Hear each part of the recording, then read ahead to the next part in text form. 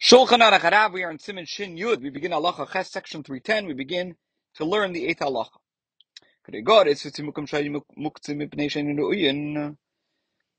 The following laws applies. When dried figs and raisins were set aside because they were not fit to be eaten, and when Bein Hashmashos arrived, they had already dried completely and became fit to be eaten. So even though even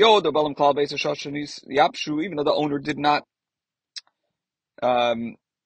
at all know that the fruit had undergone this change at the time that they dried out, and only later on that Shabbos did he realize that the figs or raisins had already been dry, bein hashmashos, they are permitted to be eaten on that Shabbos. And just like they're allowed to be eaten, they can also be moved. Rationale is that initially when the person set them aside and diverted his attention from them, he set them aside and diverted his attention from them only until they dried, and indeed they had become dry and ready to be eaten while it was still day on Friday. So even though the owner was unaware of their change until later, since the poil mamish in actual fact, the dried figs and raisins were ready to be eaten at the commencement of the Shabbos, their status is determined accordingly. The fact that initially the owner did not think of partaking of the dried fruit on that Shabbos is of no consequence. This concludes Halacha Ches, Halacha Tes 9. When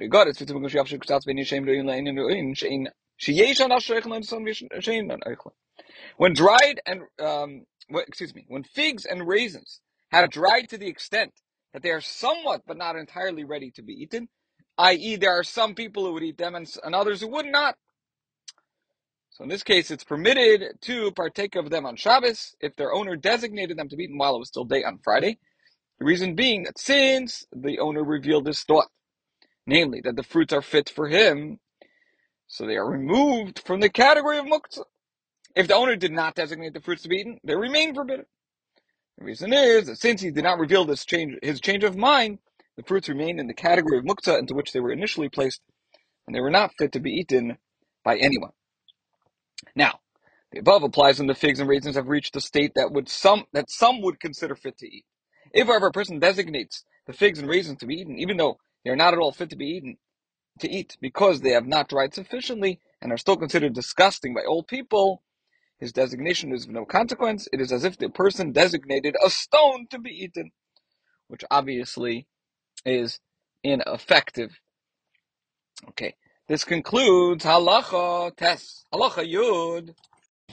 Whenever an object is forbidden to be moved, it is also forbidden to place a container under the object so that it will fall into the container. And this is Gemara Shabbos. It says there in Daf Mem Beis 42b. It says the Chachamim, the sages, offer two examples to illustrate this concept. The first example is placing a container under a lamp to collect its oil drippings, and B, the second example they give is placing a container under a chicken so that when it lays an egg, it will fall into the container. So you're not allowed to do this. You cannot place a container under this forbidden object, something that is not allowed to be moved, so that it will fall into the container. And this restriction applies even if one intends to shake the object out of the container later. The rationale is that by doing so, he causes the container to be forbidden to be moved, as long as the object has muktzah in it. Thus, he will be negating the possibility of using the container, and it is forbidden to negate the possibility of using a utensil, even temporarily, unless unless a significant loss is involved, as explained in Siman Reish Samachay and Reish Samach Vav, section 265, as well as 266.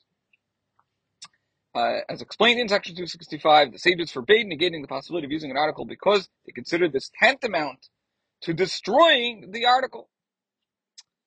Aval continues the halacha. It is, however, mutter lichbis of olav kli. You are allowed, it is permitted to cover the forbidden object with a container, for by doing so one does not cause the container to become forbidden, to be moved.